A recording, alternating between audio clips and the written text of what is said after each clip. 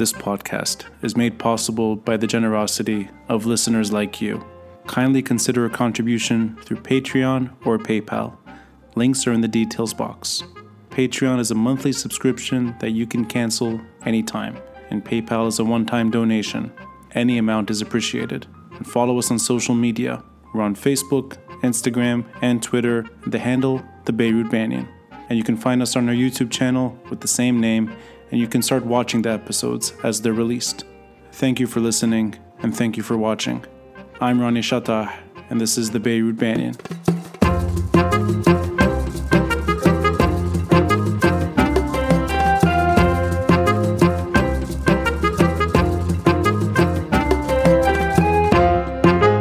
Josie, first and foremost, thank you for willing to speak to me in the middle of this crazy moment we're witnessing.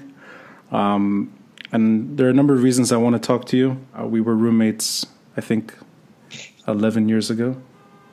So, we've both sort of grown up in the last 11 years. That's the first thing. The second thing is, I think, I don't know many people that have witnessed a similar experience, and we'll get into this later. A sort of a roller coaster from euphoria and energy and social cohesion to absolute silence in different settings. So I'd like to explore that. And also sort of something more immediate, which you were generous to sort of speak about, your own experience with Covid-19 and something you shared online. And that might be that's maybe a bit on the personal side. You can say as much as you'd like, but let's start from there. Can you just sort of share what it was like to experience this thing, and especially at a time where it's not very easy to share that pain intimately with people? You're kind of forced to experience it largely to yourself. So can you just sort of share with us that kind of maybe your reaction to COVID-19?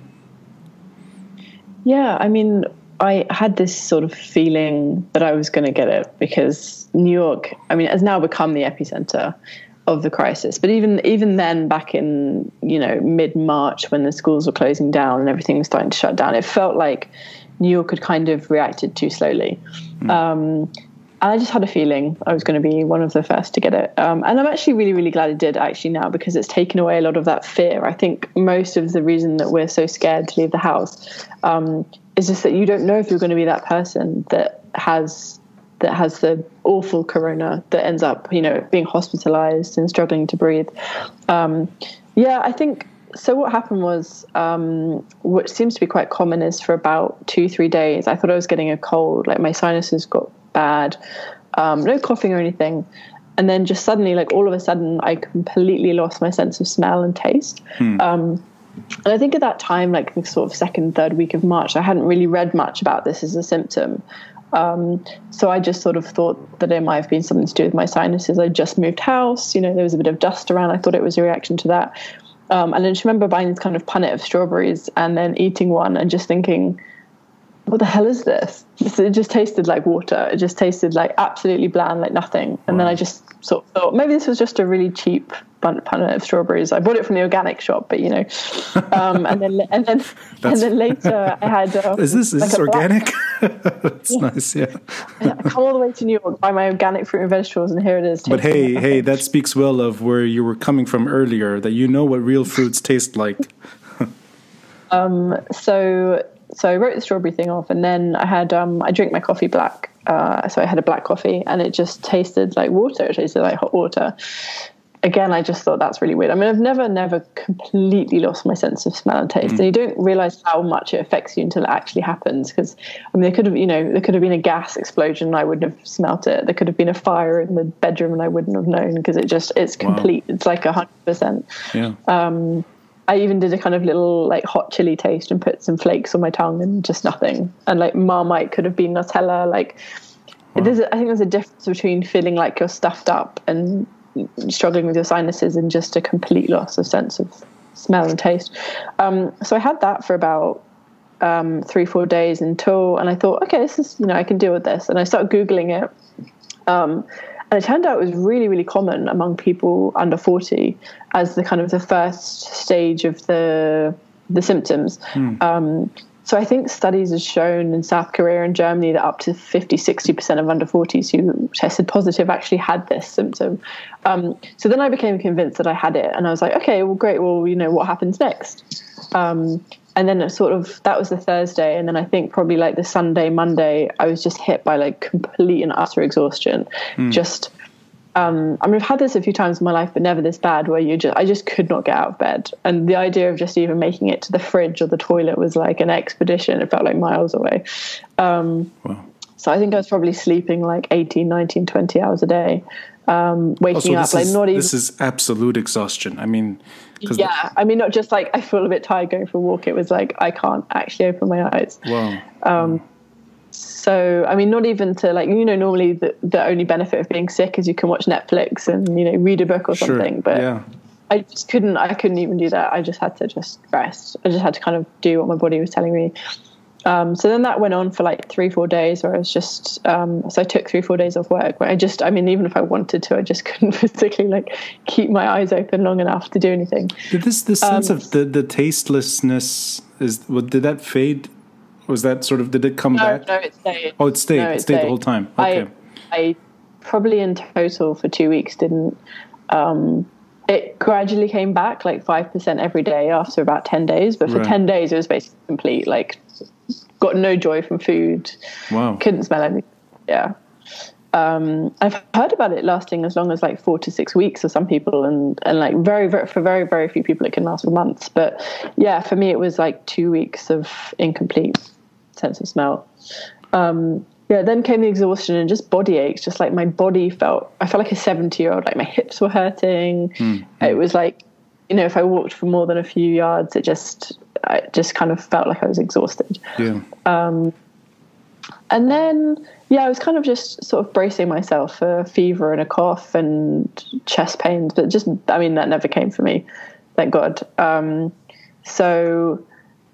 have no idea where I got it from. It's a strange combination of things and it's sort of like you can relate to all of them to a point, except the tastelessness.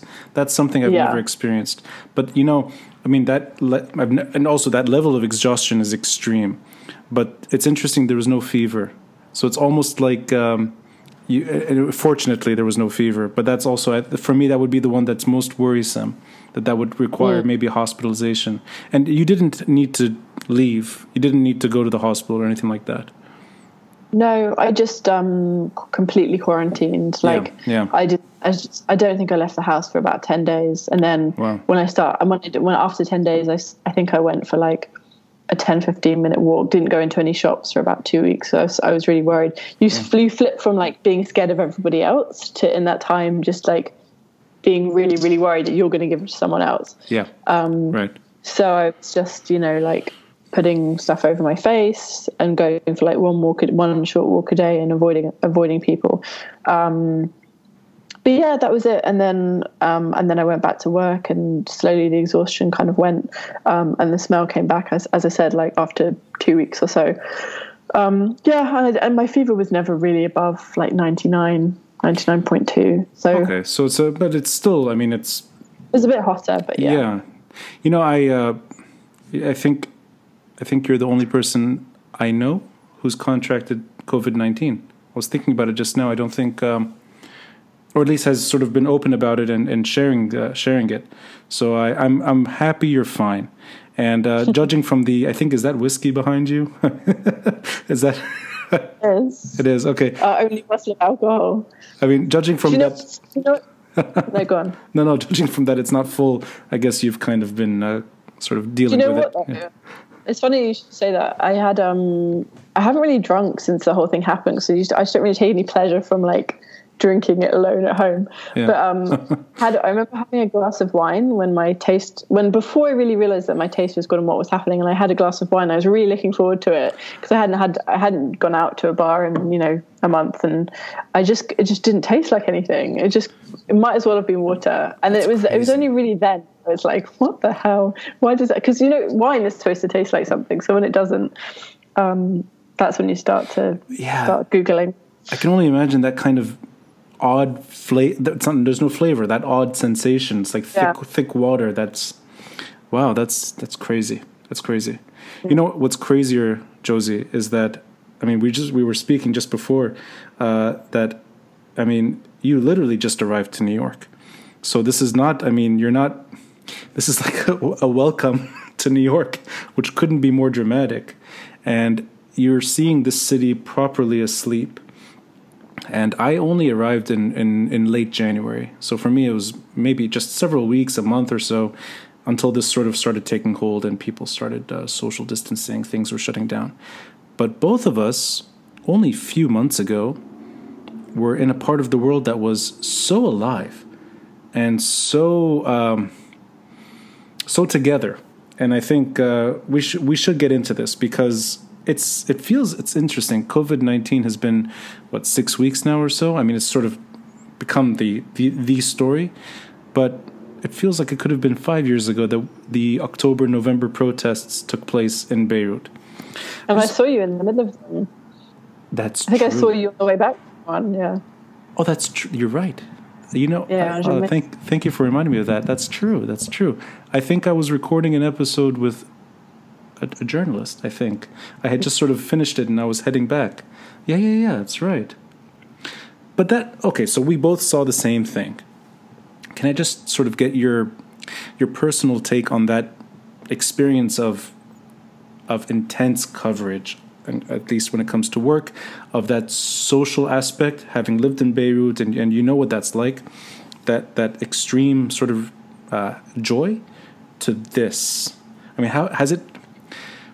I think it generates a lot of reflection, I think. And at least in my case, I've been thinking more and more about those protests, and I've sort of been able to look at them and think about them at a distance.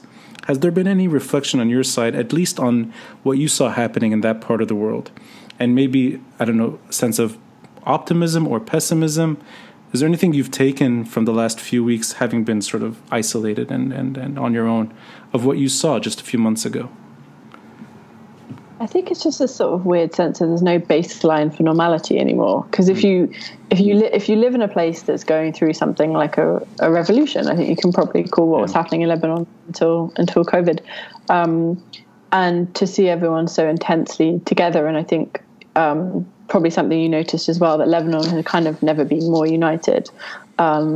Yes, I mean, there was a couple of clashes between Amal and Hezbollah and other protesters, but I mean, for the large part, it had really gathered Lebanese people together, and got people out into the street, and you'd see families out at night, and it was really like they were reclaiming the city. And now it feels like, I mean, I think Lebanon maybe less so than other kind of authoritarian regimes across the Middle East, but we'll probably use something like this to stop protests from gathering pace again. And so, I mean, I hope, and we've seen the last couple of days, I think people going out and trying to kind of revive the protests in their car, socially distancing. It really was the first time I think a lot of those people had left their house in 6 weeks. I think the Lebanese people are intensely social and family orientated. So, I mean, I can't even imagine what it's been like for people to not be able to leave and to, and in a time when the country was struggling and they were hoping that they could make a change, and hopefully this won't have dampened that momentum, but it's hard to tell, I think, at this point, because this could go on and on. Yeah. So in a sense, it's still too soon to kind of look back on that moment and see whether or not it will yield tangible change down the road. It's still too early. I think I see a lot of Lebanese people who are very passionate about it, saying that they're going to, take to the streets as soon as they can. I don't think this is something that's just going to go away. Yeah. I think I guess it.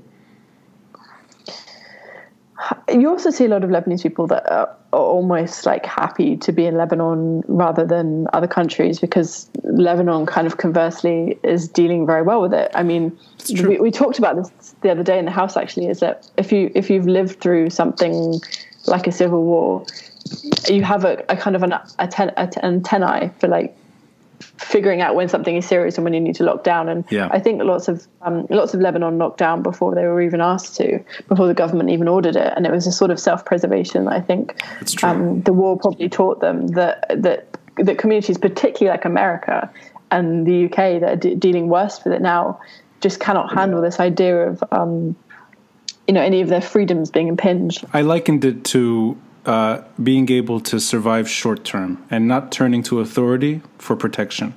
And that includes something like public services or even public utility. The fact that Lebanese always have electricity somehow, even when there's no power plant running, I think of it that way, that, they see something happening. They know that they can't trust the authorities to deal with it properly, so they deal with it on their own.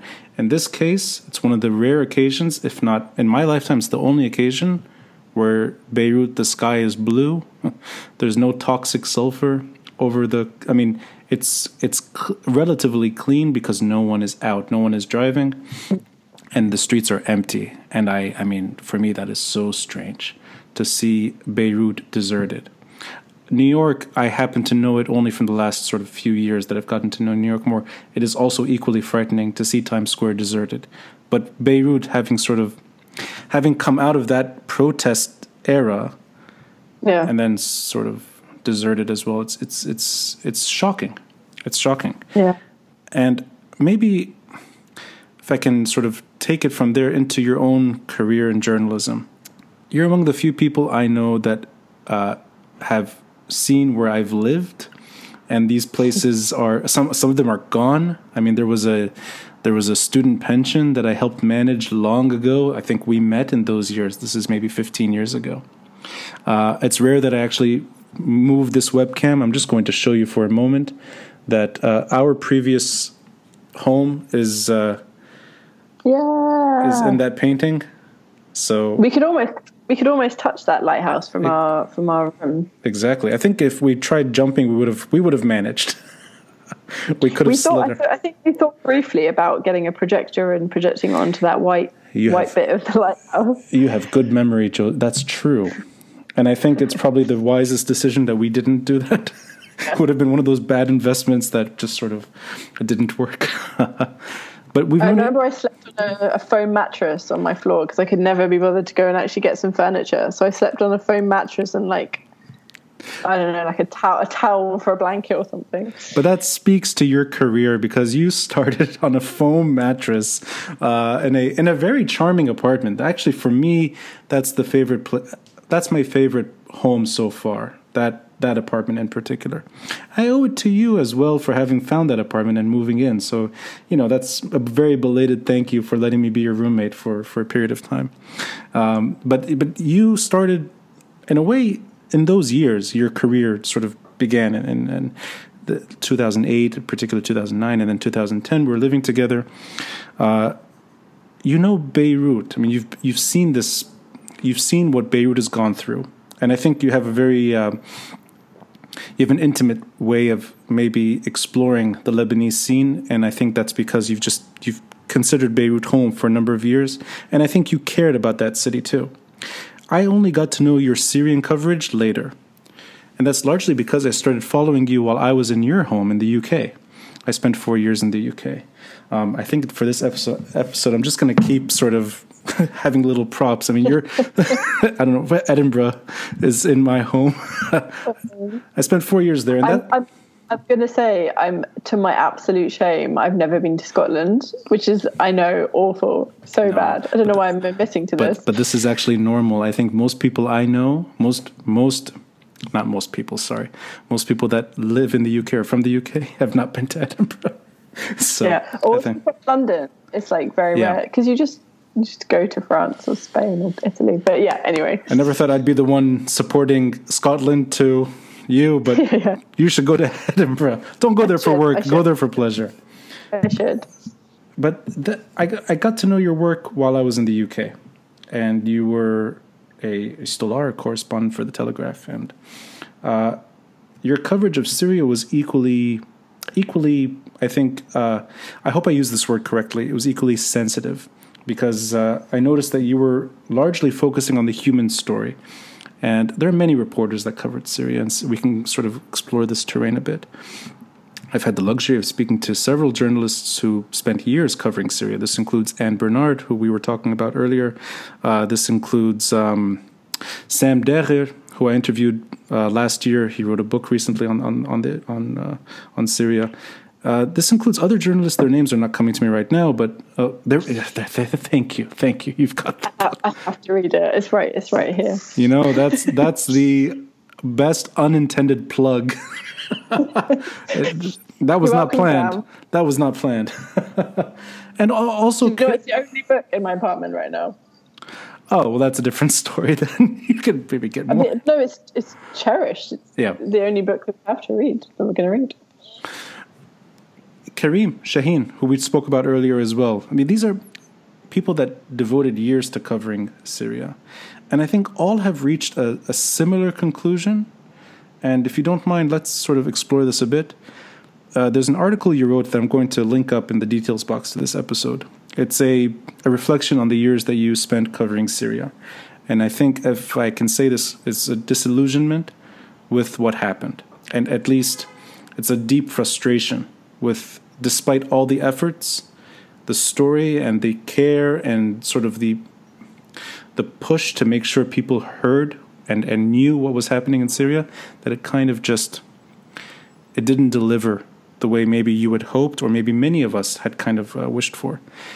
I'm just going to ask you, can you maybe sort of take us into that journey and share as much as you'd like about your early sort of stage covering Syria, maybe how your feelings evolved, and eventually what led to a sense, despair, and just your own career and how it took off, and within the Syrian lens. Yeah. I think since I'd lived in Lebanon and got to know lots of Lebanese, Syrian people, and this was before the war, as we were talking about, 2010, and I left just before, like months before the Arab Spring started, which is obviously bad timing on my part for my career, but I was watching it from the beginning, from London and from San Francisco, and I felt incredibly frustrated. And I think, as I said in my piece, I came back thinking that, you can move the needle somehow, that always as a journalist, no one wants to become a foreign correspondent to do a mediocre job and not leave any impression or impact, and you kind of hope that, not that you're an activist but you're just trying to get people's word heard.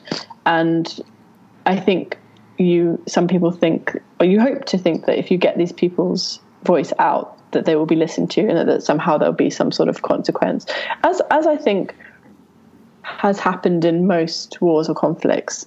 There seems to have been some effect of having these wars covered, some tangible effect you can see in history.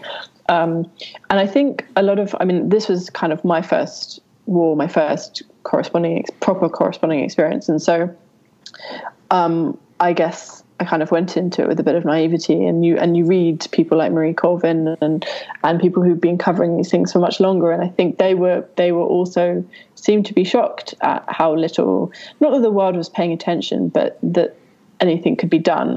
As I say in the piece again, like Marie Colvin went to Homs, she said, because she wanted to move the needle, that she wanted something to be done, and that she thought that humanity would, basically that the world would have to react if they saw something like that. And even by 2012, I think journalists were starting to realize that just wasn't happening. Oh, going back even back. Oh, so really early on, that it had already sort of, there was that numbness towards the story. Not numbness, but I think. I wasn't covering Syria back in those early days, but reading Lindsay Hilson's amazing book on Marie Colvin's life and work, and she talks a lot about that I think she gave an interview to CNN, and she did various very high profile things to try and get attention on what was happening in Homs. And because of the geopolitics of it, even then, before Russia was properly involved, just nothing could be done. Yeah. And to kind of see, I guess, history just repeating itself over and over and over again. You'd cover an offensive like Aleppo, and that was the first offensive I covered, so I missed the Homs and Hama and kind of came in 2016 when Aleppo was happening, and right. I was lucky enough to get a government visa to go to Damascus, and then that was my only trip to the government-held area, and we went up to Aleppo with the Aleppo MP. So we were on the West Aleppo side, the government side, and we saw the Russians kind of coming in at that time. And it was incredibly interesting to see. And I covered that offensive not knowing, but hoping that might be the last time, because I think it's the most documented offensive in like modern history. To see, we were in WhatsApp groups with the journalists and the activists and the doctors and protesters and people on the ground, and we were literally getting things minute by minute updates of like doctors in hospital basements that have been bombed, and like you're sitting there in your apartment in Beirut getting these live WhatsApp updates, and there's just nothing you can do. There's nothing. It's not like, oh, if I alert the UN that they might try and stop this from happening. There's nothing. There's no recourse. It's not. But that phrase, which sticks with me, there's nothing you can do. Is that sort of? Can you maybe explore the reasons of why that seems to sort of pervade that it's a repeated feeling? Because I've heard that before. It's not that long ago. Any sort of war, any sort of any tragedy, that when there's that hopelessness that sets in. The examples have been used repeatedly, but Bosnia is not that long ago, and the Balkan War, and it was same kind of. There's not much we can do. Is that just part of the job, that you have to admit at some point that your role is not to maybe help change the story, that it's just to be the ones that report on history? Is it sort of, does it come with the role itself, that it's almost like a acknowledgement from the beginning that really there's nothing you can do? Yeah, I guess quite quickly on you realize that you can't really affect anything, and perhaps your job as a journalist is just to hold anyone to account.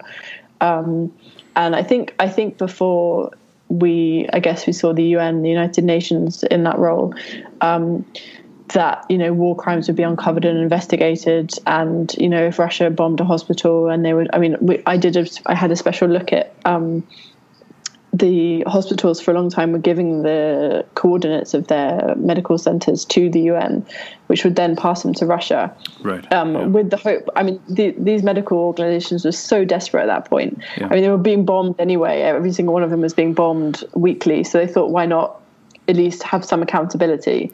Yeah. So they were passing them to the UN, who was passing them to Russia. And the hospitals were still bombed. And I remember when we realized this is what the medical centers are doing, I spoke to them, and I spoke to the UN after one of them had been bombed, and I said, well, what happens now? What's the mechanism? This is the thing that we were worried was going to happen has happened now. What is the mechanism? Right. And all he could tell me was, we're going to investigate. And 2 years later, I chased that up, and they're still investigating. So yeah, that word has unfortunately been sort of. It's almost cliche now when you hear it, that you almost know from the beginning that once you hear that, there's no investigation. But is that? I don't want to get too sort of personal here, but are you able to sort of, if you know that, and you know that your role is maybe curtailed, does it make the job all the more difficult, that you know that there's only so much that can be done, yet that's your job and that's your career, and you care. You actually do care.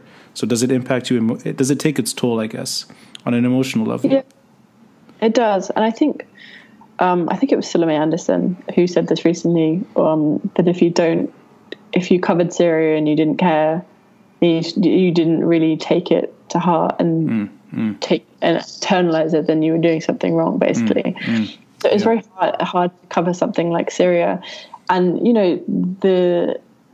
these accusations always get leveled at the EU, that you're not objective and that you've taken a side, and that you're pro-rebel or you're pro-this. And I always try to say I'm not pro-rebel, I'm pro-civilian. And wherever the civilians are being killed, that is where I will write about. And obviously, in the Syrian war, it so happened that almost 90% of them were carried out by the government against the people. I didn't, support one side over the other. It was just about making sure that civilians weren't being killed, at the very least. Yeah. Or at least we were writing about them so that there was some awareness that this was going on. And yeah, I think if you cover the war for 3, 4, 5 years, you do, a part of you does, not that you completely lose your objectivity, but it's very difficult in a war like Syria to not I don't know what the right term is. It's not taking sides. It's just feeling like you need to do right by the people that have been wronged. I think that's the sentiment I keep hearing from anyone that spent time covering that war. That's the sentiment that they take with them, but it's almost like it's a scar, as opposed to a sort of a credential. It's a very damaged end to that conflict. I want to sort of explore something else with you, which is something that relates to this subject, and it goes back, at least in the Syrian example, it goes back to 2011. On the Lebanese side, I think it's a repeated attempt, but it began to a large degree in 2015, and then we saw the zenith late last year. The issue of accountability. You've seen attempts at changing all systems in the region. I mean, the Arab Spring is a decade old, and we've known many protest movements that have sprung up without geopolitical slogans, even without international affairs being of any concern. It's just accountability and decency and dignity. And I'm asking you, just sort of as somebody who's covered the region, somebody who's lived in the region, somebody who's old enough now, and I'll say that carefully, old enough, to maybe have some perspective. Knowing that there's a good chance people will continue demanding, there's a good chance people will continue protesting, and the story is not over in Syria. There may come a point where this momentum picks up again. It's just impossible to predict that. But do you sense there's no turning back on the eventual need for accountability when it comes to all the regimes in that part of the world? I'm not just talking about Lebanon or Syria. I'm talking about Iraq. I'm talking about Iran. That there's no turning back. That this is sort of a, if you will, a fait accompli. That there will come a point where these regimes will have to take heed to protest their demands. Yeah, I think particularly in Syria that I think there needs to be a kind of national healing process where there has to be an admission of what happened before anyone can move on and start to even think about healing or reparation. And I remember during my trip to Damascus and Aleppo, we interviewed the defense secretary, and we said to him, I mean, at that time they were clearly bombing hospitals and schools, and we asked him about this, and he said, "Oh no, no single civilian has been killed by government airstrikes." And I just sort of thought to myself then, if they can't even begin to admit that they might have killed one person by mistake, even if it wasn't the case, then this is going to be a very, very, very long road for people. And I think Russia did even push the government to start issuing these death certificates, because I'm sure for a long time the people that were killed in Sednaya in the prisons, I mean, they had no closure whatsoever. The families were given absolutely no sense of closure, whether their son was alive or being tortured. And I think Russia knew that the government had to start acknowledging these deaths as the first small step towards a kind of, not a rehabilitation or a reconciliation, but people can't move on or forgive if there isn't even an acknowledgement. So I think the death certificates for some people were a sense of closure and potentially a way they can possibly move on. But I mean, I think if you think about a wound or an injury, it feels like Assad and Syrian government is perhaps the open wound, and we keep wiping away the pus, but the wound is still open and not healing. And I don't know if it's going to be a year, 5 years, 10 years, but I can't see a way that as a society that people can forget what happened and just move on if there's no acknowledgement and no kind of. So there's a necessity at the top, the if you will, the establishment, the elites of those countries that have controlled that part of the world for too long, that they will need to reflect themselves on what they've done. Yeah, I mean, I think if a population, if people are going to even think about moving back, there has to be some sort of accountability, and I think it's quite clear now that that's not going to happen on any international setting or in any ICC or The Hague. I mean, obviously, Assad and his cronies are never going to face that sort of justice. But I think even smaller than that, there needs to be some sort of acknowledgement of what's happened, of just an admission of that these people have been killed and where and how. Can I ask you, though, but is that, I mean, I'll give you just one example. I saw it on the news today that there's a small town in Germany, the name escapes me now, that there is a trial taking place. If I'm not mistaken, defectors of the regime, and there are witnesses, and it's sort of COVID-type trial where some of the witnesses are appearing, others aren't. But is that the kind of acknowledgement that you're talking about, where justice needs to be served, and that kind of sort of open trial, sort of being able to... I mean, am I getting that right? That's the acknowledgement you're referring to? Or is it something else that the regime has to admit in one way or the other? It needs to come from them. I mean, I think it's quite clear that, I mean, some Western European governments are starting to put people on trial, like Sweden and Germany. They're able to do that. But I think, no, I mean, I think I mean more in the sense of that the government, I mean, how can you move on if you kill however many hundreds of thousands of your countrymen, and there can't even be, you know, at least some governments that can acknowledge what's happening and, you know, the lengths they're going to, but just, I mean, so many people have been disappeared and so many people have been killed, and the fact that, you know, in that moment you can ask the defense secretary if, you know, if any civilians have been killed, and he looks at you and he says, I can promise you, you know, we haven't killed any civilians, when it's quite clear to everyone, including them, the footage is there, the films are there, and I think it does people a disservice to continue lying about this. So where does that where does that pressure come from? And I know I'm asked, this is a loaded question, but how do you see that happening? Where would that kind of person and that regime feel the need to be somewhat honest? I think the only thing that seems to put any sort of pressure on the government is its relationship with Iran and Russia. And I think from what I heard, that the only reason that the government started issuing these death certificates is because Russia, you know, Russia is part of the peace process and talks to the opposition and talks to the government. And the reason that the peace talks failed is because the opposition's main demand was always to know what, not even to have the prisoners released, but to just know what happened to them. That was their number one request at every single peace. It's not, you know, ceasefire was number 2. Political process was number 3. Number 1 was always, where are our family members? And Russia, who was the interlocutor between the two sides, who never directly spoke during the peace talks, put pressure on the Syrian government and said, look, if you're going to get anywhere with these talks, or if you're going to get anyone on the side ever, then you're going to need to start at the very, very least, is issuing certificates. So even on the domestic side, because that, I mean, in a way that reflects, that's kind of the meeting point of two issues, which is there's a population that wants that wants a decent regime. And then there's the geopolitical side of the story, which is the pressure will not necessarily come from within. The pressure will come from an external party that is supporting that regime. So even in it's a kind of...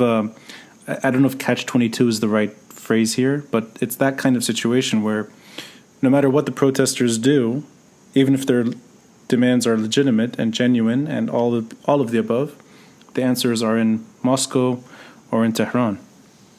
Yeah, I think all Syrians know that Syria is not its own sovereign country anymore.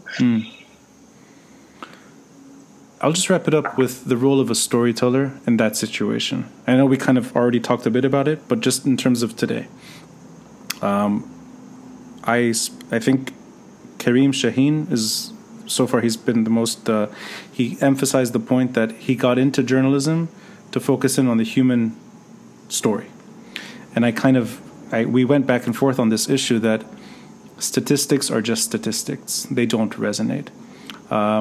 Casualty figures you become immune to at some point, especially when it's years and years of reporting that high figures don't even make an impact only in that little sort of figure, but they don't translate to anything else. And then one sad tragedy of a child drowning on the coast sort of makes people focus in again. And there's many examples like that, where the human story resonates and sometimes may encourage some change, maybe. Would you agree to that sentiment? That storytelling, at least when it comes to war correspondency, that the human aspect and focusing in on a human story resonates more than just traditional reporting. And even if it's barbaric, even if it takes a huge human toll, that one human tragedy exposed as a proper story resonates more. Yeah, and I completely agree that it's so easy to ignore something unless you see someone on your TV crying, or I think that's always what I've noticed about Syrians, is that they never, even in like 2017, 18, 19, when it was quite clear that nothing they ever said or did was going to change anything internationally, that they still never stopped kind of having the bravery of telling their story. Yeah. That even though they knew they knew that nothing that they said or said to you as a journalist would change anything, they still took their time to speak to you and to just make sure that at least it was on record, that at least we can say that we at least we couldn't deny that we knew. Right. And I think that's what it became about for them, is not thinking, oh, if I tell my story about my 2 children being killed in a chemical attack, that maybe tomorrow, the US will bomb Assad. It was more, I think, even at that point they realized it was just kind of a record. It was a kind of a rough draft of history. Yeah. But I'm kind of eternally grateful that these people still, thought it was at least worthwhile enough to talk to a journalist about it. Well, Josie, I'll say a few things here. It's good to reconnect with you whenever possible, even if it's by accident. I hope we can properly reconnect at some point in the near future. I hope we can sort of see each other in person. And I know we will at some point. That's the good news. I just hope it's not a decade from now. We're in the same city still, so that's good. We're in the same city. Fortunately, in case you don't want to, you have a good excuse. New York is that city you can say, it's too difficult to meet up. I'll see you in Beirut. Manhattan might as well be Mars right now. Like, it just feels crazy, the like journey you'd have to make there at the moment. Yeah. Well, I won't take it personally if we don't see each other in New York. I hope we see each other somewhere. We will. And as long as it's not here, I don't think that will happen anytime soon. But I really appreciate your time, and I appreciate you sharing some personal stories here that I think they're important to share. And I'm going to include a lot of things. The articles we reference will be in the details box, and a bit of sort of like a bio about you and your story. And I really appreciate your time, Josie. Thank you. Thank you so much for having me on.